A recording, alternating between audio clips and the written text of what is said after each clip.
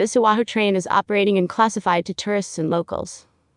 On the island of Oahu, county of Honolulu, Hawaii, the most expensive railroad project ever built in the United States may cost almost $11.4 billion. Construction started in 2005.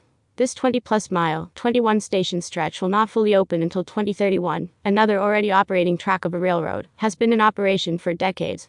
It has no taxpayers' funding and is a lot of fun to ride. The Honolulu Rail project could cost NEARLY $11.4 billion and take until 2031 to be open for full route service. That is according to documents posted on Friday, March 12, by the Honolulu Authority for Rapid Transit, HART. The railroad between Iwa, Kapolei on the west side of the island of Oahu, known as the Hawaiian Railway Society, is a 3-feet narrow-gauge heritage railroad in Iwa, Hawaii, USA. On the island of Oahu, it had 15 miles of track and restored 6-plus miles already without any public money. Not many on the island of Oahu know about this fully operating mode of transportation. Tour guides in the Hawaii Visitors and Convention Bureau keep it classified. It's not part of the big money-generating brotherhood of tourism stakeholders on the island of Oahu. It connects to the new resort area in the Aulani area, but the Hawaii Tourism Authority never promoted this fun and efficient railroad as a historic and cultural experience for the Aloha State. The non-profit Historic Railroad Society relies on ticket sales and donations to keep this railroad up, far away from the billions spent, corruption allegations by the state like there was no tomorrow. The historic rail uses the track of the defunct Oahu Railway and Land Company. Enjoy a trip on Sunday that started in pouring rain and ended in bright sunny day on Oahu's railroad. Yadu.B. The Hawaiian Railway Society works to save Hawaii's rich railroad history. This educational, non-profit organization was able to get the remaining stretch of track on Oahu, from Iwa to Nanakuli, placed on the state and national registers of historic sites. Today, the society has restored about 6.5 miles of track and works to restore more. 3 vintage diesel locomotives have been restored to operation, and several steam locomotives have been cosmetically restored. The famous Dillingham parlor car has been restored, and is available for rides on the second Sunday of each month, and also for charter. Hawaiian Railway, the operating arm of the Hawaiian Railway Society, has the only active historical railway on Oahu. We offer 2 regularly scheduled rides each Sunday. From Monday through Friday, we offer rides to charter groups. In 1972, important events took place.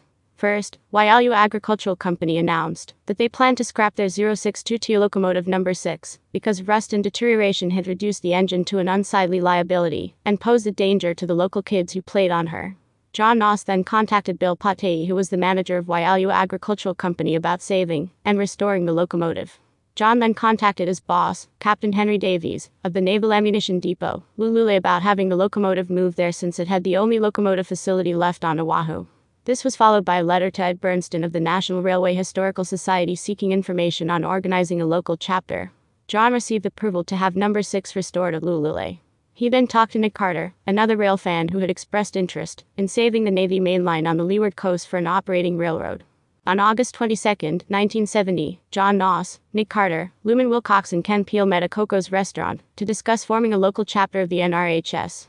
Wilcox was appointed to draw up the temporary bylaws. On August 27, an organizational meeting was held at Coco's with 15 people in attendance. Wilcox entertained a motion to organize forming a local chapter of the NRHS. Dr. Bob Kemble seconded and the motion was carried. 13 of the 15 people present signed up.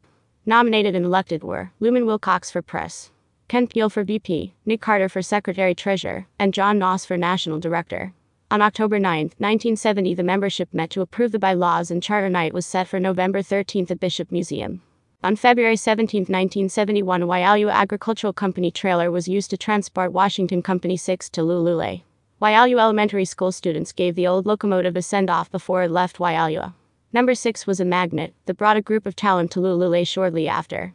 A boilermaker named Dave Greiner, a welder named Dick Marshall, and a machinist named Bob Haney were all joined by others who wanted to lend a hand.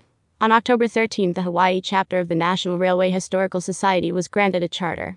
On October 13, 1971, the State of Hawaii, Department of Regulatory Agencies, granted the Hawaii chapter of the National Railway Historical Society Incorporated a charter of incorporation. Now the use of Hawaii chapter, NRHS, posed a problem. The name was too long, and it really didn't say anything about local railroading.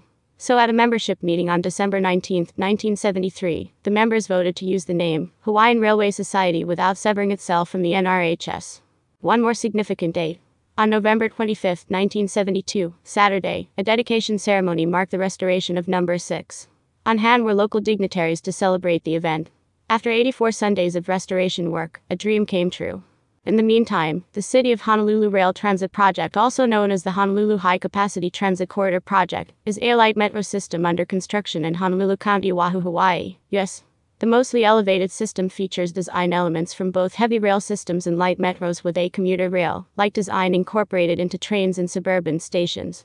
It will become the first large-scale publicly run metro system in the United States to feature platform screen doors and driverless train sets.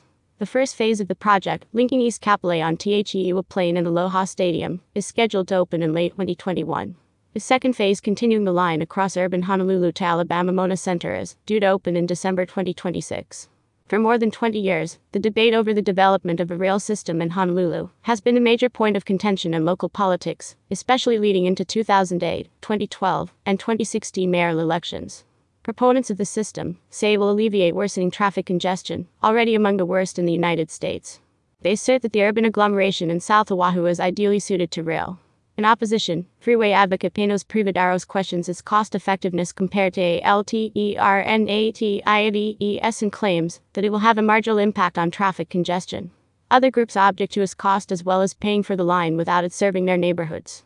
The project is financed by a surcharge on local taxes as well as a $1.55 billion grant from the Federal Transit Aid Ministration FTA. After major cost overruns, the tax surcharges were extended in 2016 by 5 years to raise ANOTHER $1.2 billion. However, that additional funding was only sufficient for construction at Mill Street in Kalihi. The FTA stated that its contribution is contingent to completion of the line all the way to Alabama Mona Center and will not be increased. After much wrangling, the state legislature in 2017 approved $2.4 billion in additional taxes to allow the city to complete the project according to the original plan.